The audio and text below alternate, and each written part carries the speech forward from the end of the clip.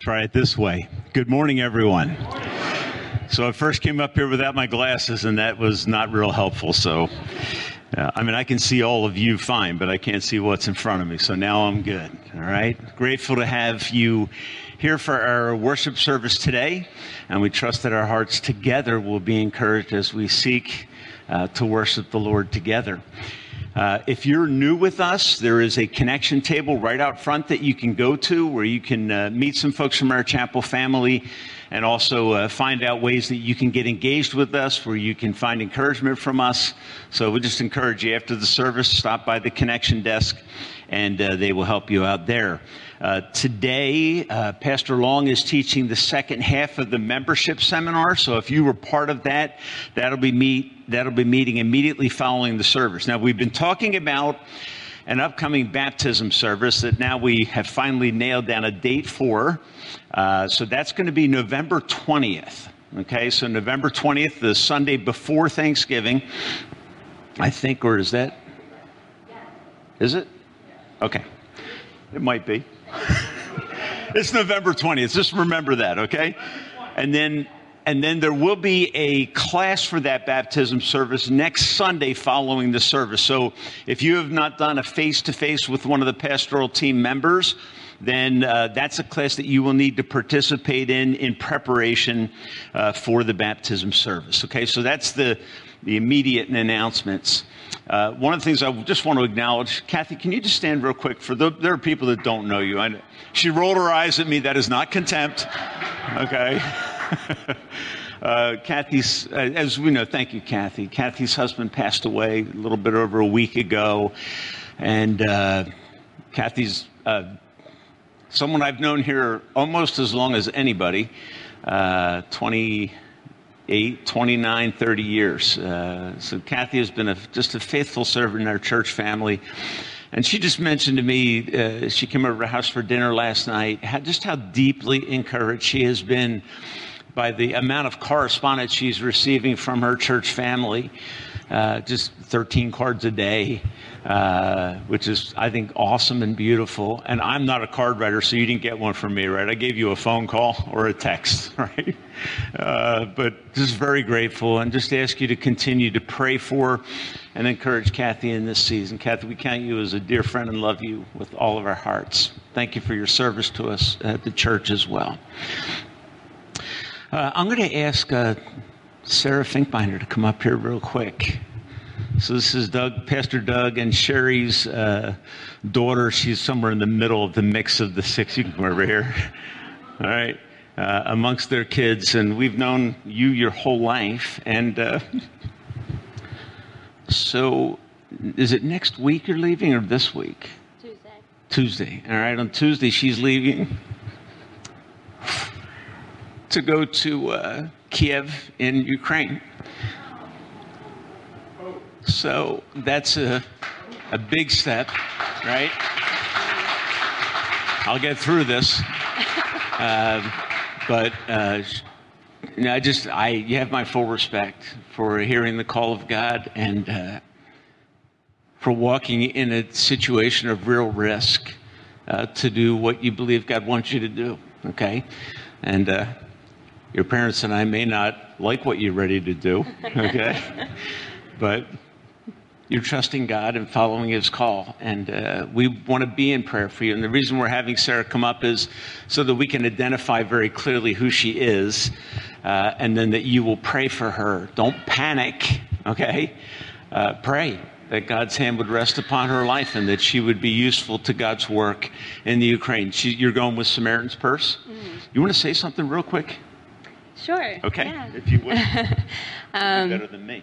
No. Thank you. I know as I've been in Iraq, a lot of you guys have been praying for me, and a lot of you who I might not even know personally, and that has meant a lot as I've come back and had this time at home, and different faces and people have said, I've been praying for you, and asking your parents for updates, and that's just really touched me, the support of this church. And yeah, I just covet your prayers as I go on to Ukraine. I'll be with Samaritan's Purse. We're really focusing on getting food and clean water access to some communities that really need it over there. And and their Samaritan's Purse is in some of these towns and areas that no one else is. So they're really providing some life-saving work. And I'm honored to be a part of it, but we definitely need your prayers. So. Amen. All right. Let's pray for Sarah. Would you do this? Would you stand with me as we pray, and then we'll go into worship this morning.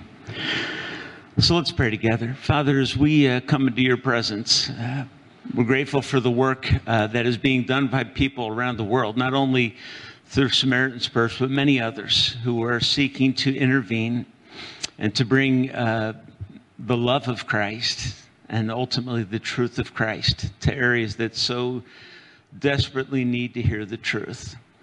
And Lord, it is, I think, for many of us difficult to understand the level of sacrifice that is required today and even throughout church history to make the good news of Christ known. And so, Father, as Sarah prepares to go on Tuesday, we pray deep protection over her. Your word tells us that you are a shield about us and that ultimately our life is in your hands. God, we commit Sarah to you. We trust that the work that she is called to do will be effective and that the name of Jesus will be clearer because of her willingness to go. Lord, she'll be in Ukraine one of your voices to make Jesus known. So pour your blessing and protection over her, we pray this morning. We pray for Kathy, Lord, that you would continue to pour favor over her life, comfort in this time of loss, wisdom with the pressing decisions that come. We pray for Dixie and for God, protection over this dear lady's heart as she walks through her season of grief and seeks to lay hold of peace in Jesus. We pray that you would strengthen her grip on you, Lord, and give her peace. For Victor and Diana, we continue, God, to pray for wisdom and favor, and that every day that you give them, God, would be used for your glory. For those here this morning, Lord, with unspoken needs and burdens, Lord, we all carry them. And we trust that as a result of being in your presence, worshiping you, our hearts would be encouraged. That we would fall more deeply in love with you. That we would be reminded today of your deep, abiding care for us. And that as we sing that truth, our hearts would be encouraged together. And as the psalmist said in Psalm 121, I look up to the mountains. Does my help come from there? No. My help comes from the Lord, the maker of heaven and earth. Father, we bless you, and we want to praise you in our season of worship this morning. Be glorified, we pray, in Jesus' name. And all God's people said, amen. Let's worship him together.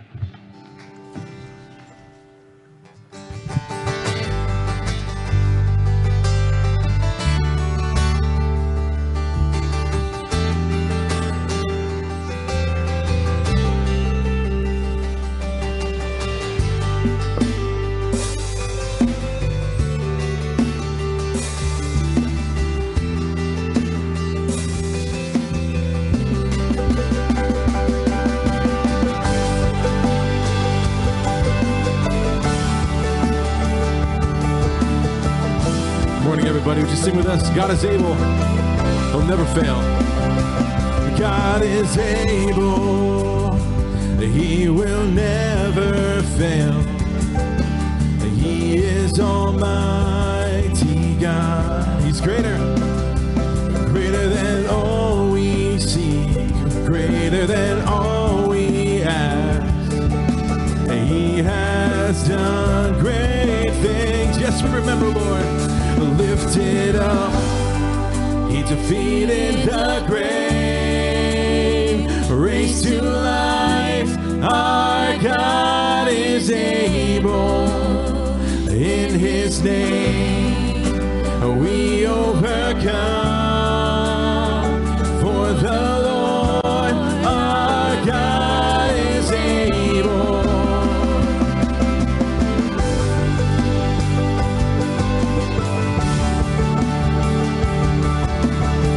God is with us, God is on our side, and God is with us, yes he is, and God is on our side. He'll make a way, and he will make a way.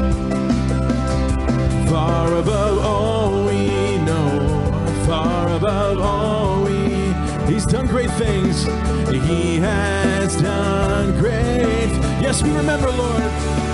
Lifted up, he defeated the grave, raised to life. Our God is able. In his name we overcome. For the Lord our God is able.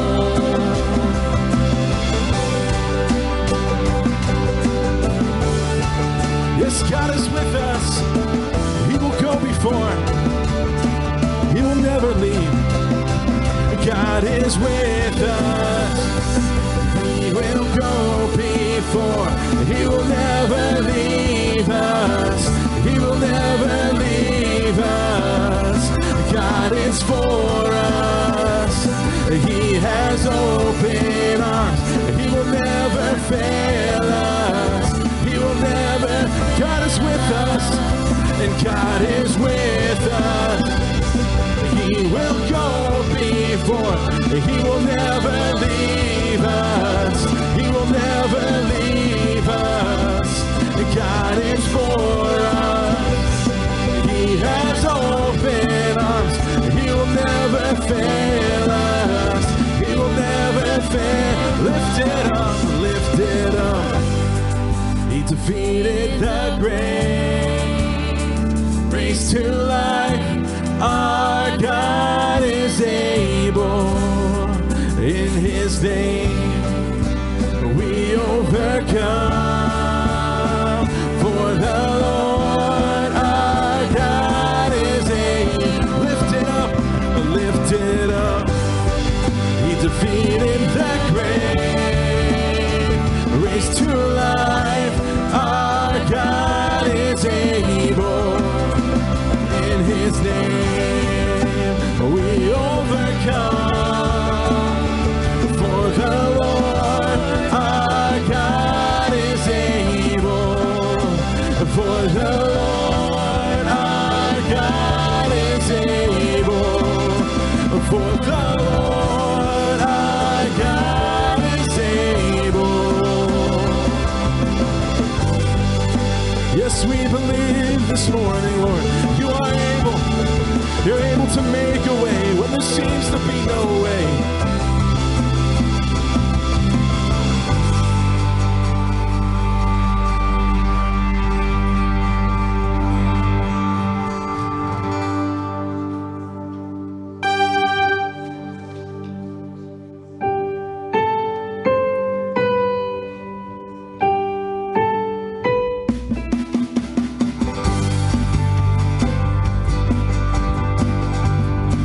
Bless your name. I'll bless your name, oh God, each day that I await. From dawn to setting sun, your greatness I'll proclaim.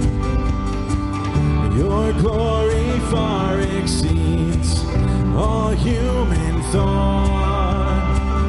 So with each breath I'll bless your name, oh God. Your name will be revered by children, yeah. As generations sing of wonders you have done. Your strong and mighty deeds are always, yes, we remember. Oh God most high, your name will be revered. How great is the Lord, and greatly to be praised. How great is the Lord our God. How great is the Lord, and greatly to be praised. Your gracious hand provides for all who live and breathe. Your mercy runs to find the helpless and the weak. When we call out to you, you hear our cries.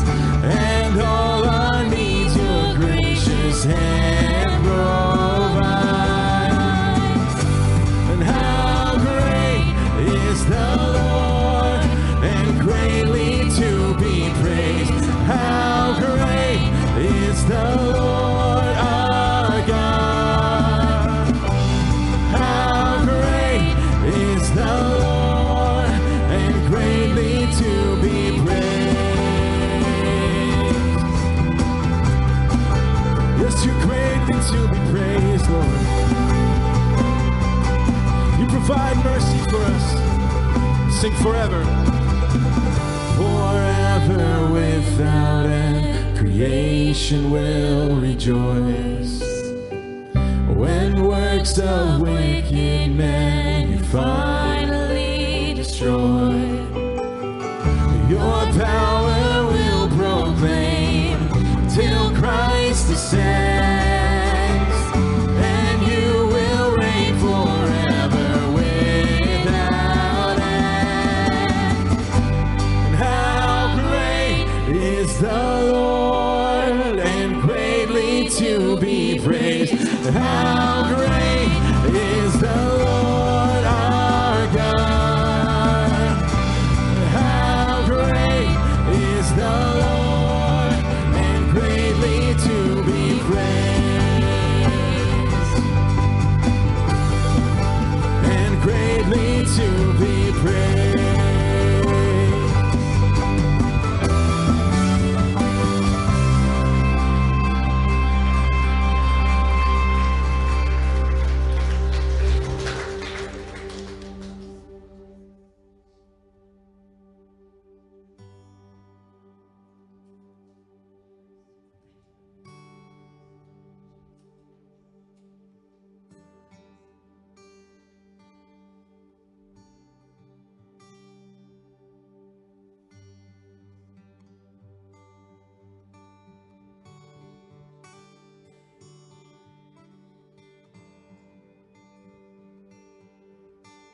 Sing the gospel of Jesus.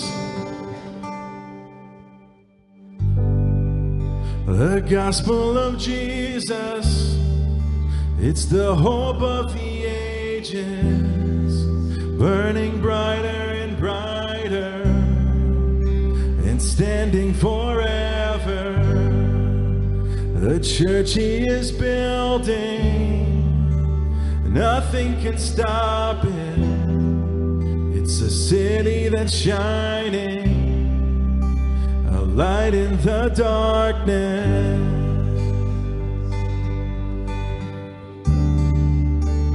Nothing can stop it. Sing, though Christ. Though Christ was dead, now surely he's risen. Yeah, and he's coming back again, and Christ will reign in triumph forever. Yeah, and all praise belongs to him. Yeah, and all praise belongs to Jesus.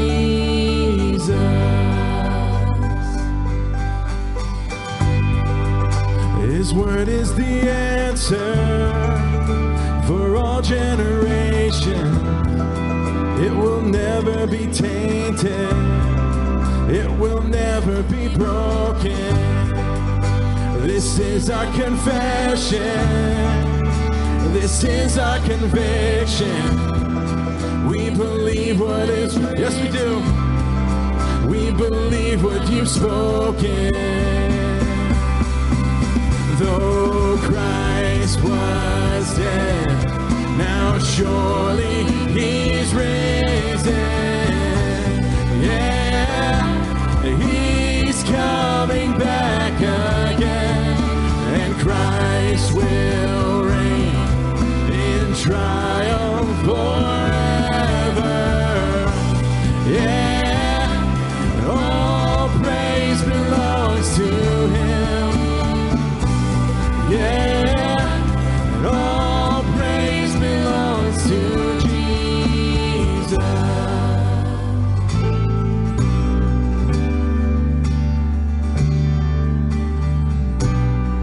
We sing hallelujah. Sing hallelujah. Christ is our Redeemer, and shout hallelujah.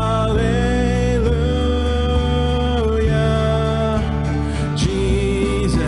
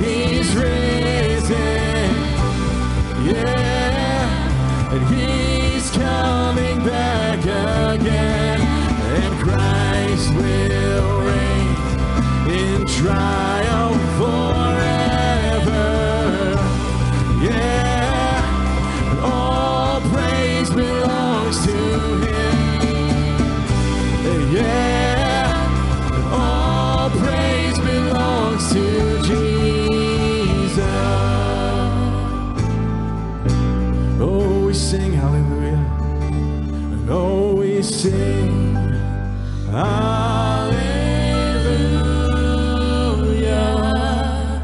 Christ is our Redeemer, and we shout hallelujah. Jesus holds our future.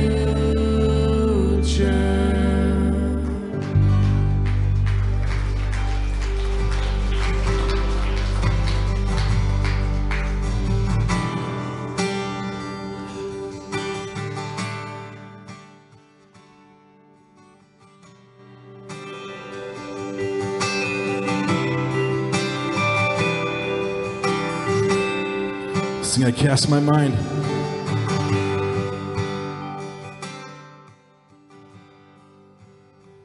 And I cast my mind to Calvary, where Jesus bled and died for me. I see his wound, his hands, his feet, my Savior on that cursed tree. Yes, he's my Savior. His body bound and drenched in tears, they laid him down in Joseph's tomb, the entrance sealed by heavy stone. Messiah still and all alone. He died for us. Oh, praise the name. And oh, praise the name of the Lord our God. Oh, praise his name forevermore. For endless days we will sing your praise. And oh Lord our God. Then on the third at break of dawn, the Son of Heaven rose again. Oh, trample death, where is your sting? The angels roar for Christ the King. Yes, we sing for Christ the King. And oh, praise the name of the Lord our God. Oh, praise his name forevermore. For endless days we will sing your, yes, you Lord, oh Lord our God.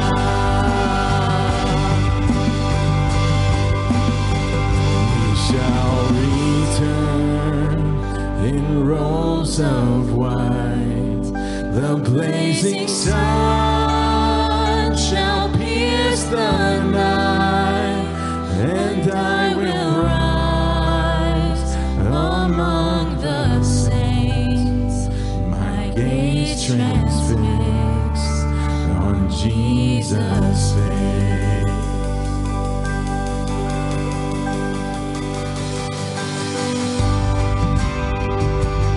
Yes, my gaze will be transfixed on Jesus' face.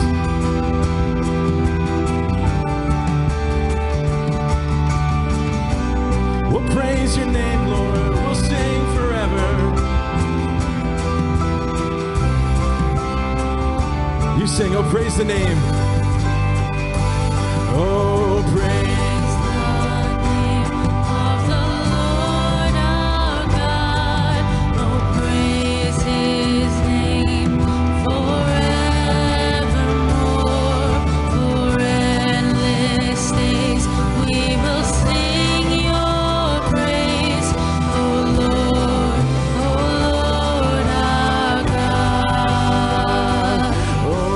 Praise the name of the Lord.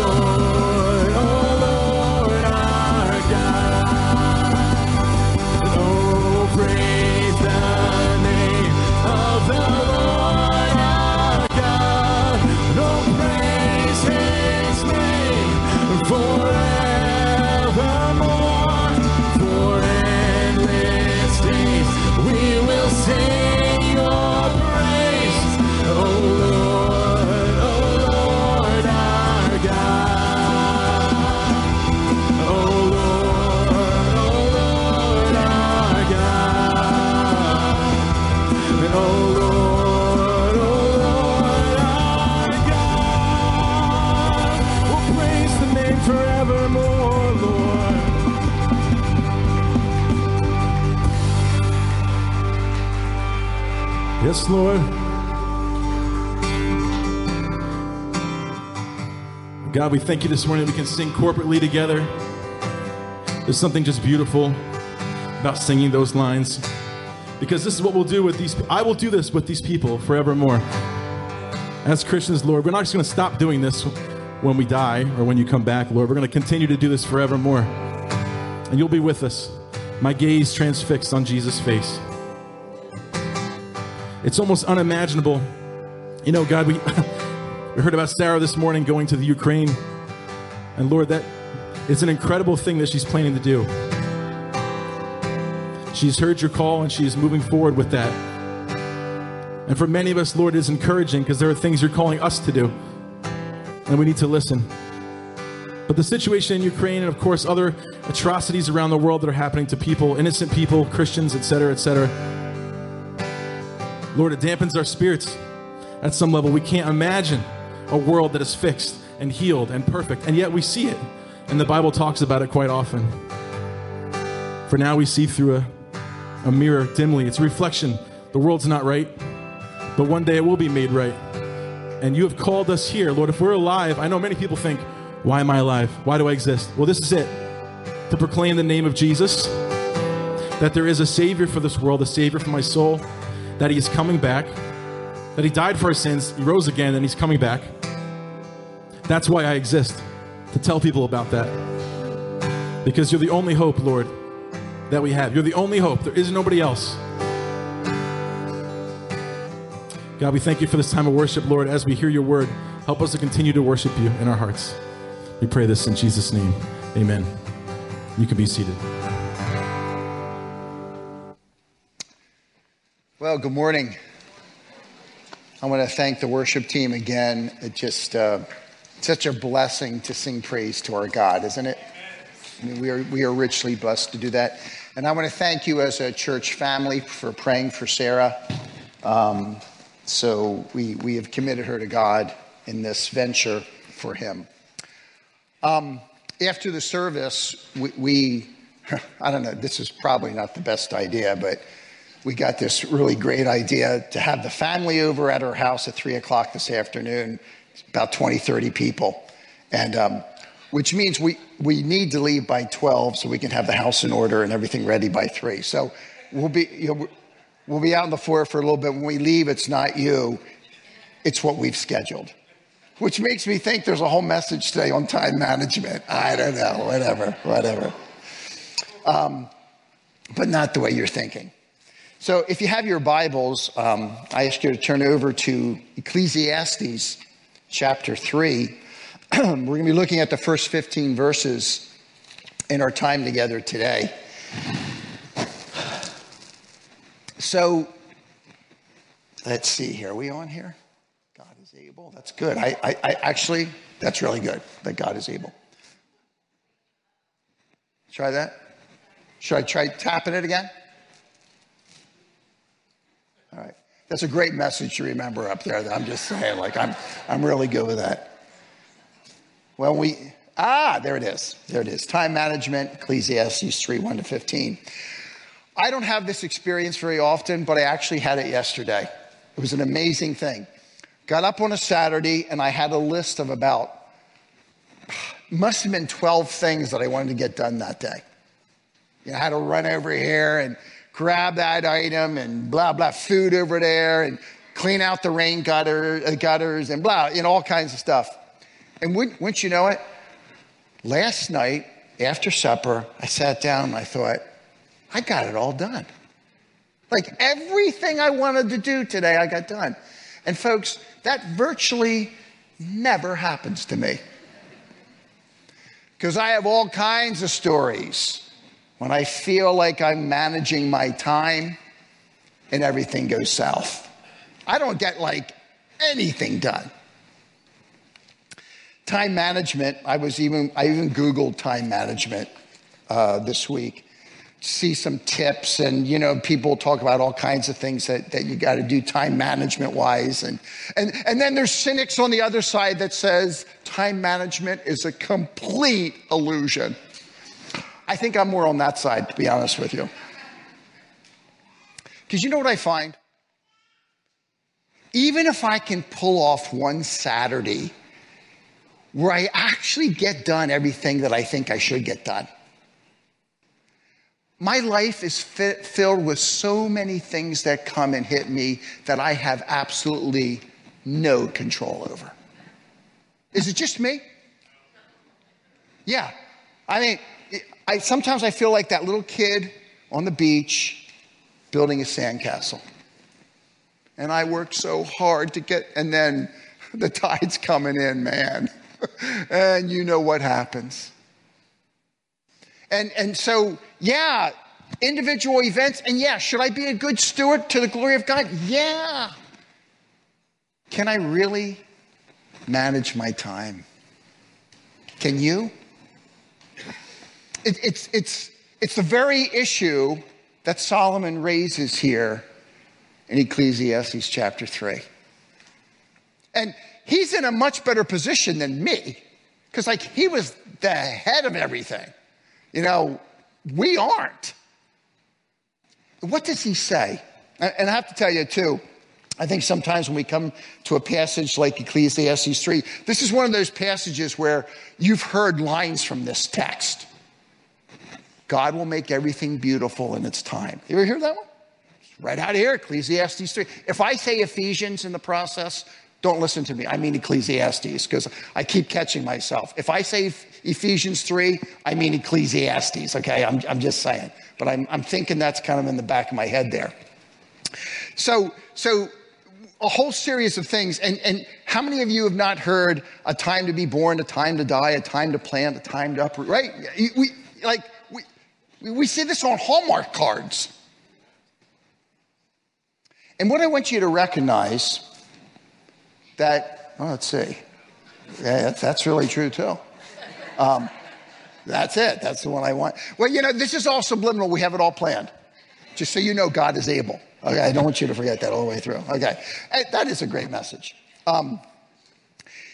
There's a huge problem, and I think sometimes perhaps we misunderstand this passage, which has a time to this, a time to this, a time to running all the way down it. Because I think sometimes the way I'd heard it taught in the past or preached in the past is something like, well, you know what? You ought to have a lot of different experiences in your life. There's time when you ought to be kind of sober and serious about matters, and times when you ought to just laugh and have a good old time, and you got to be balanced in time. Did you ever hear that message? That's not at all what Solomon is saying. This is not a list of things that we all should do. It's not even a list of things that each of us as individuals will do. It's a list of things that happen in humanity in general.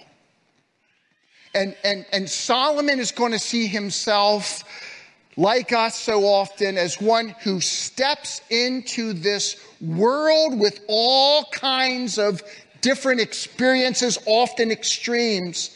And he's going to come to a conclusion as he sees the world just kind of stirring and swirling around him. So look at what he says.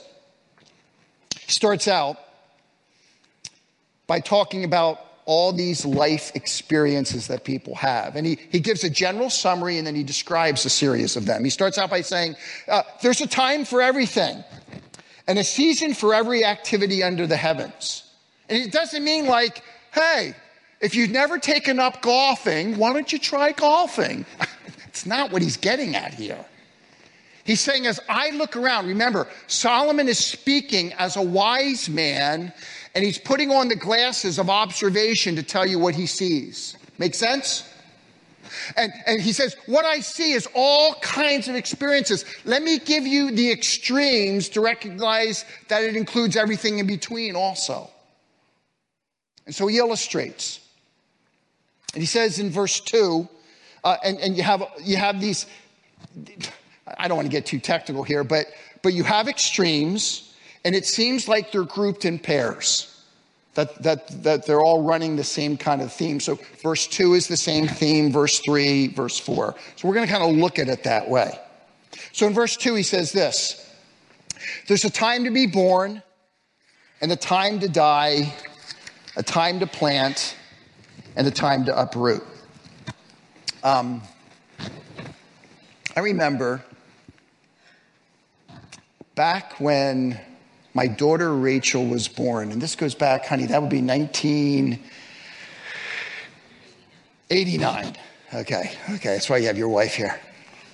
Around 1990, my mother was dying of cancer. And I'll never forget going down to Fox Chase Cancer Center to see her because she was in there. And my daughter Rachel was born in Jean's Hospital, which is connected directly to it. And so one week I'd go down and I would visit my mother who was dying. And the next week I went down and my daughter Rachel was born. I thought, that's weird. Like, how can that be? And Solomon, as he looks around, he says, this is what I see. People come into this world and people leave. We're at that time of year where you start pruning back and pulling things and cleaning up junk in the yard, right? We kind of know that, don't we? We know there's times you plant and we know there's times that you uproot. There's times when you plant and there's going to be new life, and there's times when you uproot and you take that away. And Solomon says, I feel like somebody who steps into things that are swirling death and life and uprooting and planting. What else do you see? Look there in verse 3. A time to kill and a time to heal. Time to tear down and a time to build. He's not saying here, it's a great thing, you should kill people. He's saying, I step into a world and people kill. We have criminals. We have war criminals, right? We got all those things going on. And there's a time to heal. There's people that come on the scene as doctors, and they're there to care for people. Solomon says it's a crazy world. It's good things and bad things. Verse 4. A time to tear down and time to build up. We kind of know that. Buildings get old. Tear them down and you build new ones. I mean, it's the way the world works, isn't it? Look at verse 4. A time to weep and a time to laugh. And getting even more deep and more intense emotionally. A time to mourn and a time to dance. Solomon says, I've seen people weep and cry and mourn over loss and pain. And I've seen people completely cut loose and dance. I mean, they just, I won't illustrate, but they can't contain it, you know, and they're just doing it. And I see these polarities in life. What else do you see, Solomon? Verse 5, and I have to tell you, this is probably in many ways, the hardest verse to interpret in this passage. And I'm still not sure where I go on this one because it's a tricky passage. But he says, verse, a time to scatter stones and a time to gather them, a time to embrace and a time to refrain from embracing. And again, he's not saying these are things that everybody should do. Do you understand that? It's what happens in life. It may be that second part of verse 5, a time to embrace and a time to refrain. Sometimes embracing is looking at physical intimacy in the scripture. We know that from Proverbs 5. But not always. Sometimes it's just a good hearty handshake. Okay? So there may be some sexual connotation here of intimacy. But in the beginning of the verse is even harder, a time to scatter stones and a time to scatter and a time to gather. Some have seen that as having sexual innuendos to it. I'm not sure about that one, but it's possible if you connect it up with 5b. It may also mean this. If you're living in the ancient world, and I didn't like you, what I would do is if I would take over your area, I would take stones and I would scatter them all over your field. Why? Because I don't want you to be able to plant and grow anything. And if you do that to my field and you finally leave, now I'm going to go and pick up all those stones so I can plant. So hard to say exactly. What he is saying here is this: life is filled with these polarized experiences. There's times when there's not a care in the world and there's embracing and loving and all the stuff that goes with that. And there's other times when perhaps the sorrow is so deep and the distance is so much there that there's none of that going on. None at all. And Solomon is just looking around and he says, I see this and I see this. They're like polar opposites. That's life. And I can't control any of it. Goes on to say this in verse 6. A time to search and a time to give up. A time to keep and a time to throw away. You know, when you think about that, life is composed of both possessing and not possessing. And sometimes that's my choice, right? Sometimes I seek things out and some things I lose things. Guys, you ever lose your wallet? I don't know why I do this. I do know why I do this. When I lose my wallet, who do you think I ask first? My wife. And she always gets annoyed with me. But the reason I do it is because she can normally find it quicker than me. But we lose things. We lose things. You go like, what happened to that thing? I spent all that money to get that thing and I can't find it. Yeah, happens in life. You get and you lose. And there's other times when you have things and you purposely say, it's time to get rid of that. You know what happens? You clean up the attic, the downstairs, the garage. When we've moved, how many times have we moved in our life, honey? Once? Twice, right? And I remember, sure enough, when we made our first move after being married, how many years? 17 years or something. When we had stuff, boxes that I put in that first house when we first got married that we didn't touch in 17 years. And we went to the second house. I said, Sherry, I might need that stuff at some point. By the third house, we're saying, chuck it. I mean, it's an heirloom for some, but other things, it's like, that thing is complete junk. Like, we have computers now. What do we need that for? And do you know what I'm saying?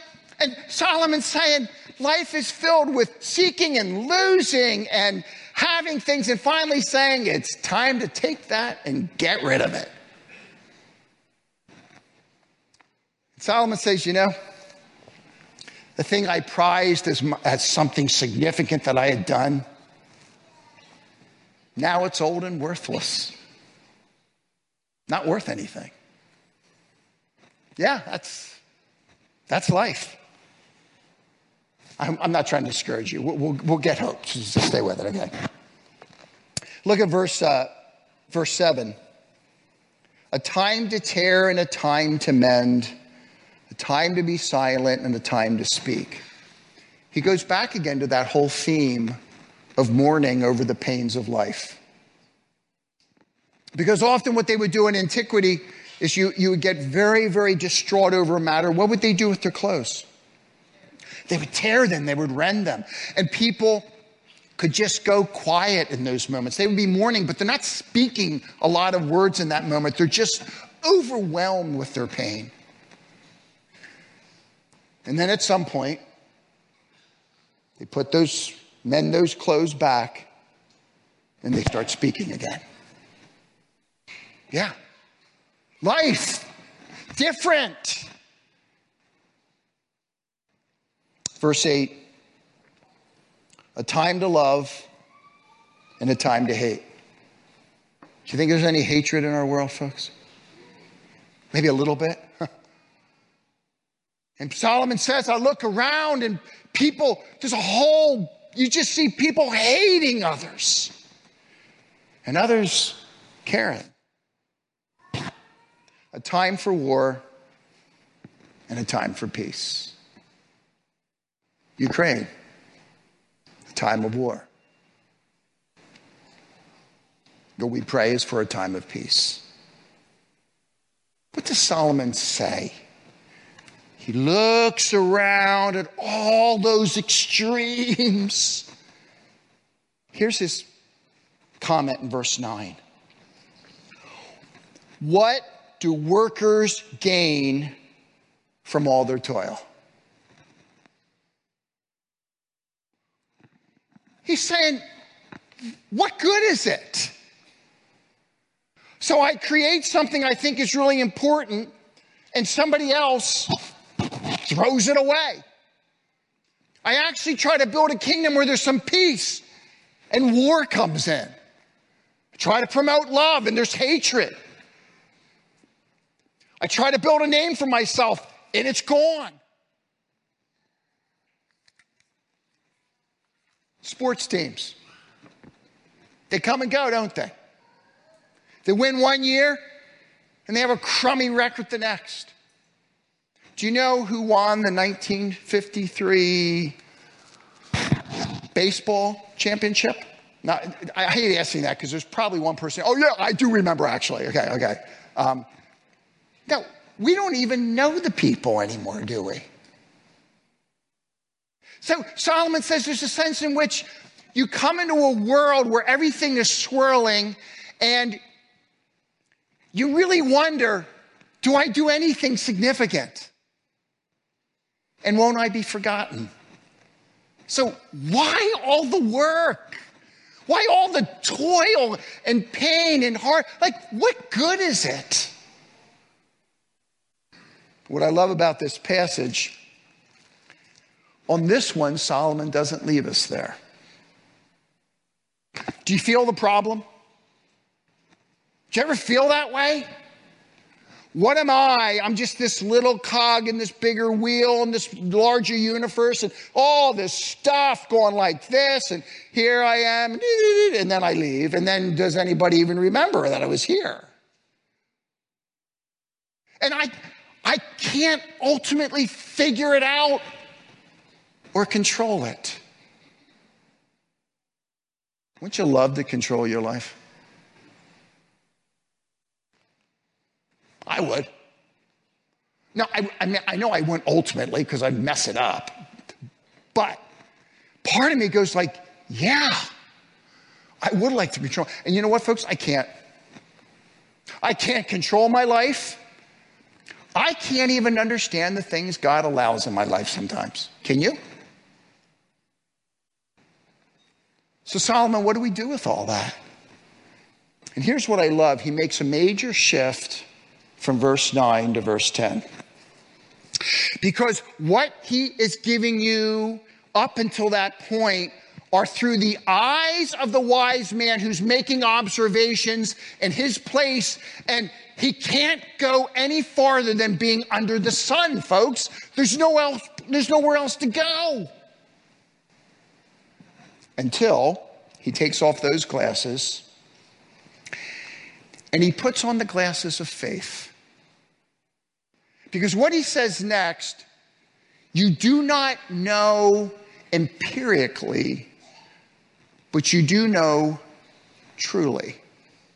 Because God has revealed himself and told us. So he doesn't get it this way, just by looking. It's got to come by accepting what Revelation tells us. Otherwise, all you do is spin. So Solomon, you've put on different glasses now. What should we do? How do we come after all these things? And he gives us the solution in two parts. Let's see. I think I've got the... sorry. Try it again. How about that? I should let you control it. But that's it. Perfect. Okay, we'll leave it right there. Okay. He gives us two solutions to the problem. The first one you can see comes in verses 10 to 13. Listen to what he says. I have seen the burden that God has laid on the human race. Solomon says, I'm going to pull back now and try to look at this from God's perspective. And God, in his sovereignty, perhaps for reasons which I will never fully understand this side of the grave even, always, God has allowed these things for larger purposes which I don't fully understand. I think he's saying something else. I think he's going back to Genesis chapter 3. You remember what happens after the fall? Childbirth really easy after the fall, right? No. It's a constant reminder that we live on this side of the garden. Work, which was a gift from God from the beginning, is easy in Genesis chapter 3. Yes or no? No! It's hard. It's toil. And part of the answer, though, in all this, maybe not specifically, I might not fully understand, but part of the answer is, yes, this is what God is allowing in a world that has been cursed by sin. God has allowed this. He says over in Romans chapter 8 that the creation itself groans for redemption. And he says there that God is the one who has subjected this world to what we presently experience because of sin that has come into the world. Do you see? So he's now looking at it from a revelatory perspective. I've seen the burden that God has laid on the human race. And then he says this in verse 11. He has made everything beautiful in its time. Perhaps another translation, appropriate in its time. Now, here's what I want to be clear about. You may never see that time in your lifetime. Do you understand that? What he's not saying is when you're going through really great difficulties and you're not quite sure how everything's working out, don't worry. God's going to come along and he's going to show you clearly, oh, this is exactly why I did that, and that's why this happened. You'll be fine. Often that doesn't happen this side of the grave, folks. I think I told you before, my sister passed away at the age of 44. To this day, I can't figure it out. It makes zero sense to me because I know her. Stellar, all kinds of stuff she could do for the kingdom. I don't know. You know what I mean? So when it says God makes everything beautiful or appropriate in its time, it doesn't mean that Doug Finkbeiner is going to see that in his lifetime while he's living here. What it does mean through the eyes of faith, that I believe that God will do that at one time, sometime. And when I stand in heaven, we're all going to look back and go like, oh, man, I missed that one. Do you see? But not necessarily now. Solomon pulls back in a world that often feels so uncomfortable and painful and polarities and all that stuff. And he says, look, part of it is that we live in a sin-cursed world. And the other part is, in that sin-cursed world, there's a sovereign God that controls everything so that at the end of the day, you go, okay. But that day may not be in your lifetime. It might. He does sometimes, but it might not. He goes on to say this. He has set eternity in the human heart. Yet no one can fathom what God has done from beginning to end.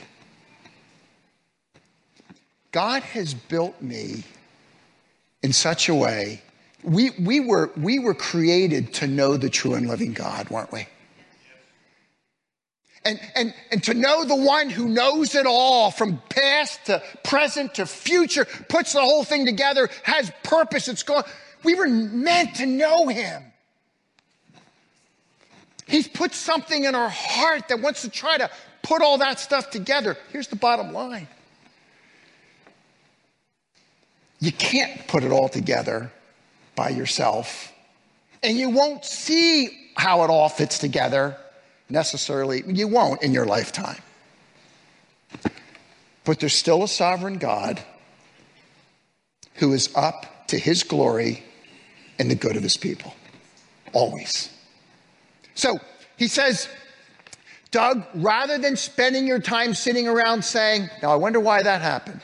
And what about that? And I can't do that. And why can't I control that? And I don't understand that. And all the questions. He says, look, let God be God. What he does is not whimsical.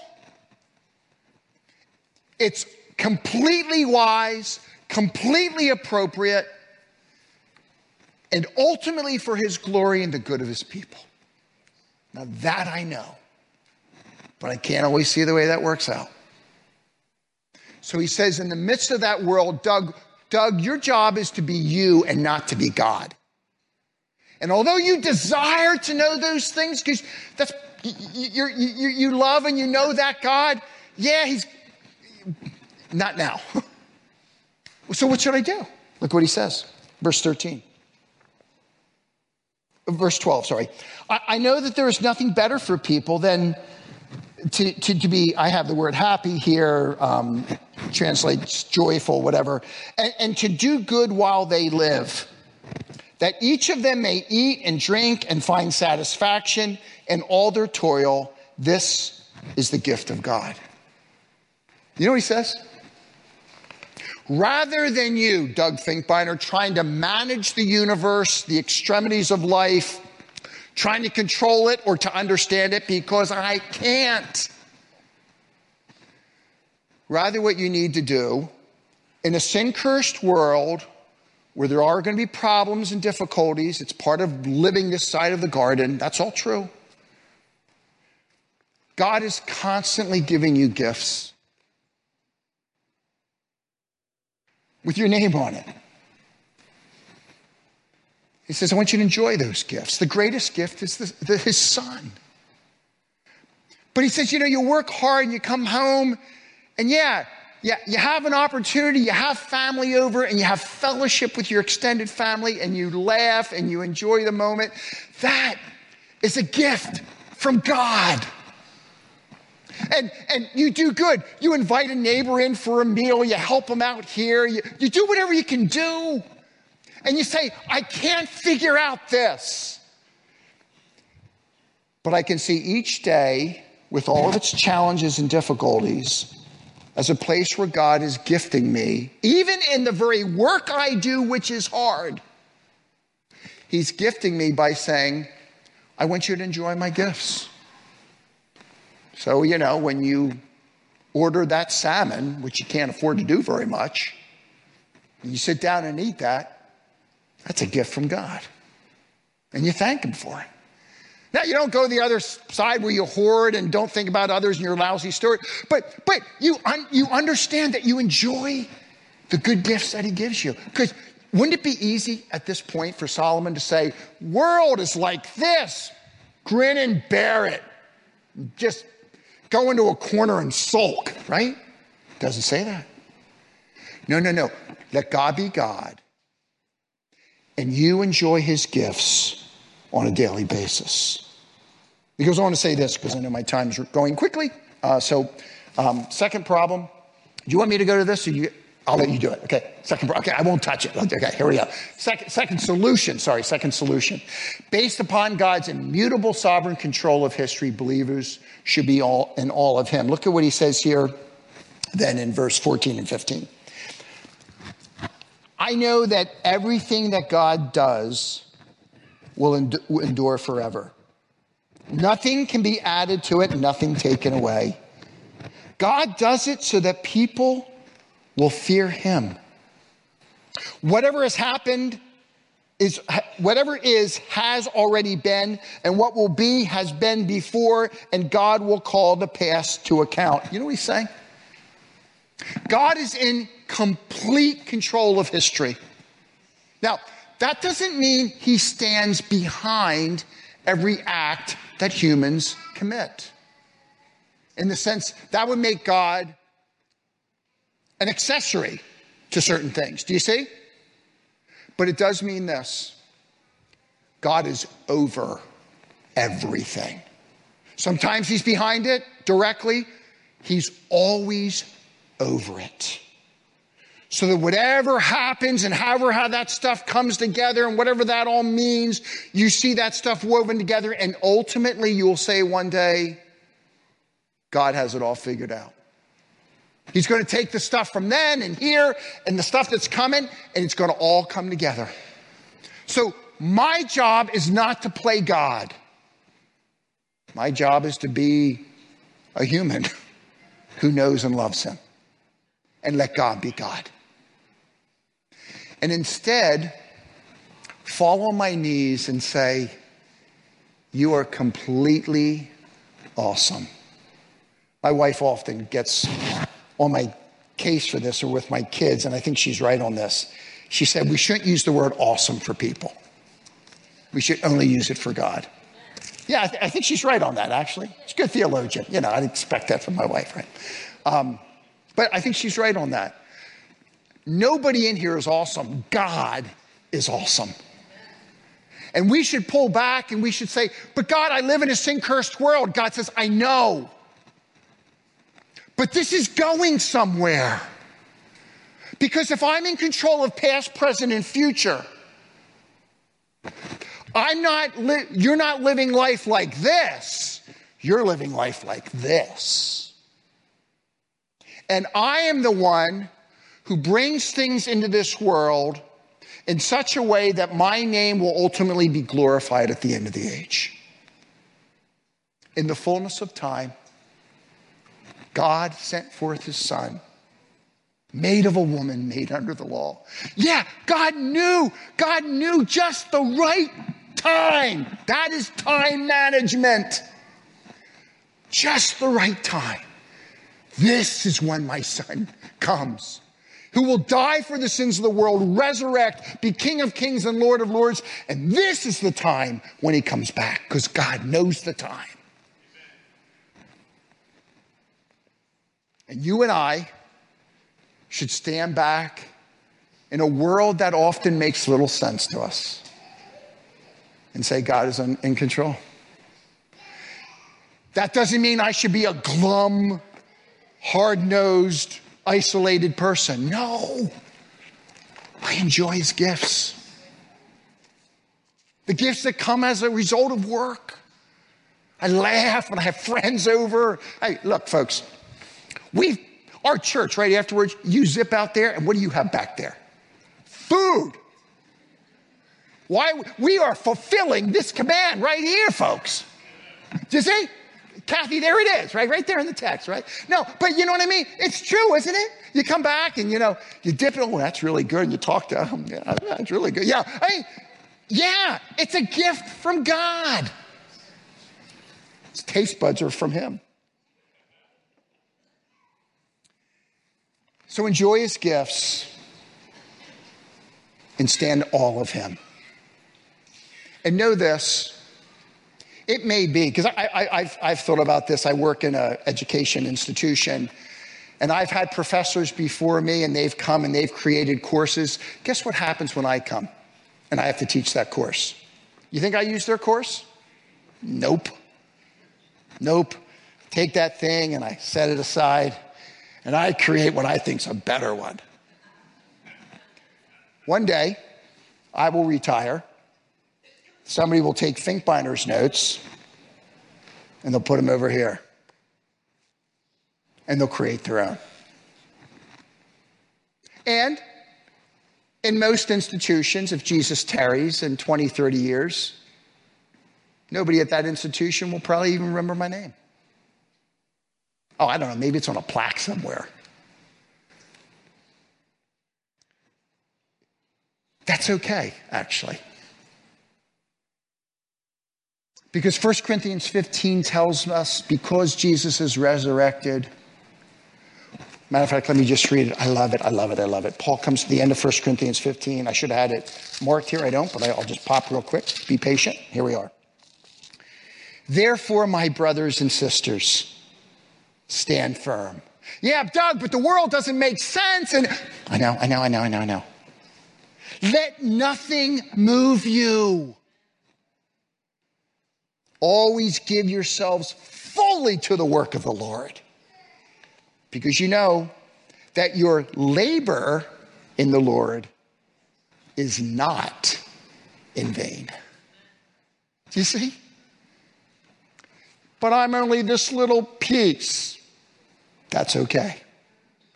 I'm going to be a little piece to the glory of God. And at the end of the day, that's all that matters. And I can stand in awe, enjoy his gifts, and know that what I invest for the kingdom always will have a purpose. And one day in eternity, it's all going to make sense. I don't need to know the answer to the why question. I only need to know the answer to the who question. And it's him. And it's Jesus Christ. And if I know that, even though eternity is in my heart and I try to think,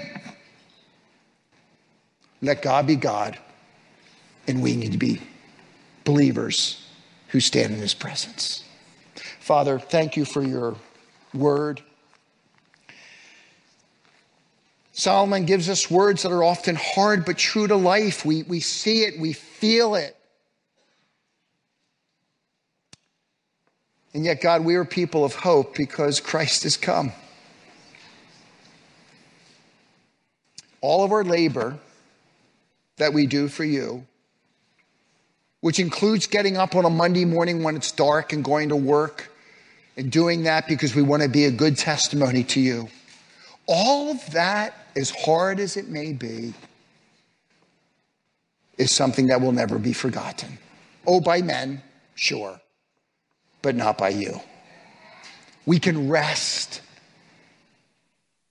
We can be awed by a God who can put it all together, because we've already seen you start the process in creation and in the coming of Jesus Christ. Father, help us to be men and women that don't just live by sight, but who live by faith. In Christ's name I pray. Amen.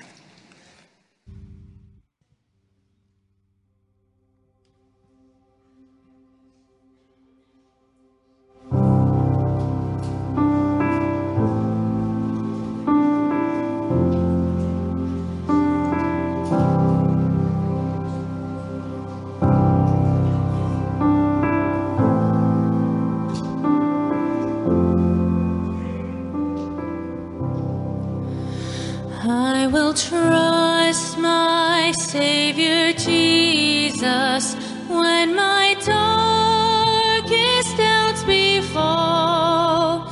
Trust him when to simply trust him seems the hardest thing of all.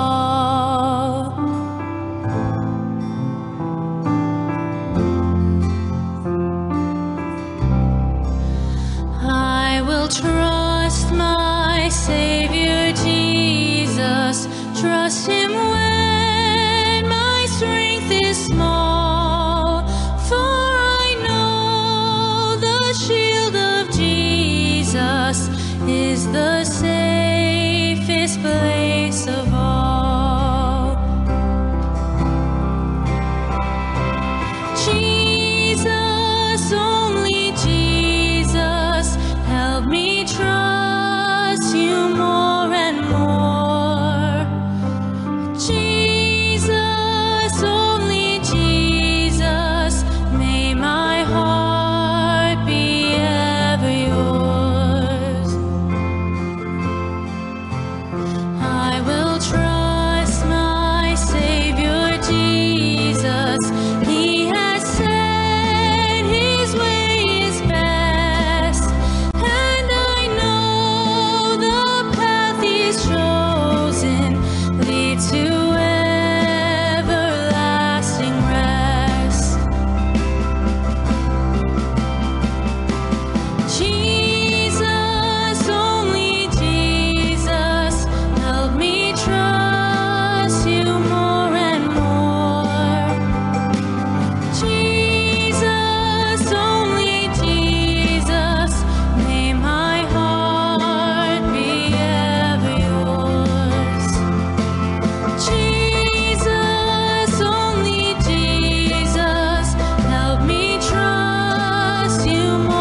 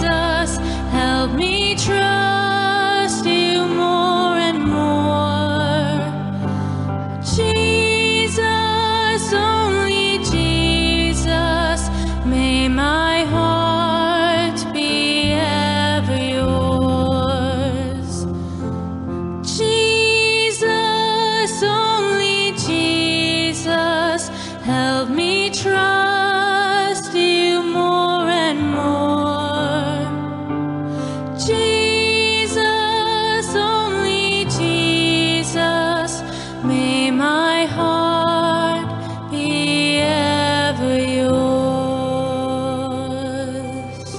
Yes, God, we pray that this morning in our hearts. Jesus, only Jesus. May we trust you more and more.